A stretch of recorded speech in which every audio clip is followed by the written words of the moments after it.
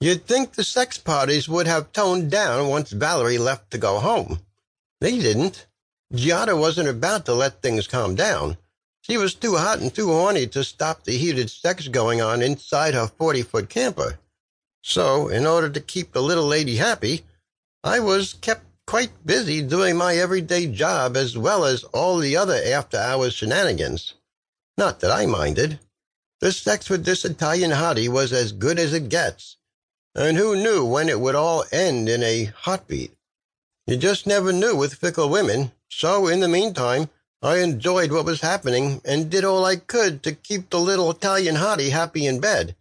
Then one day, I found out I wasn't doing enough for Giada, 'cause she found herself another lover. You'd think this would have bothered me, right? Well, if I were the jealous type, it might have done just that. That is, if it was another guy banging her.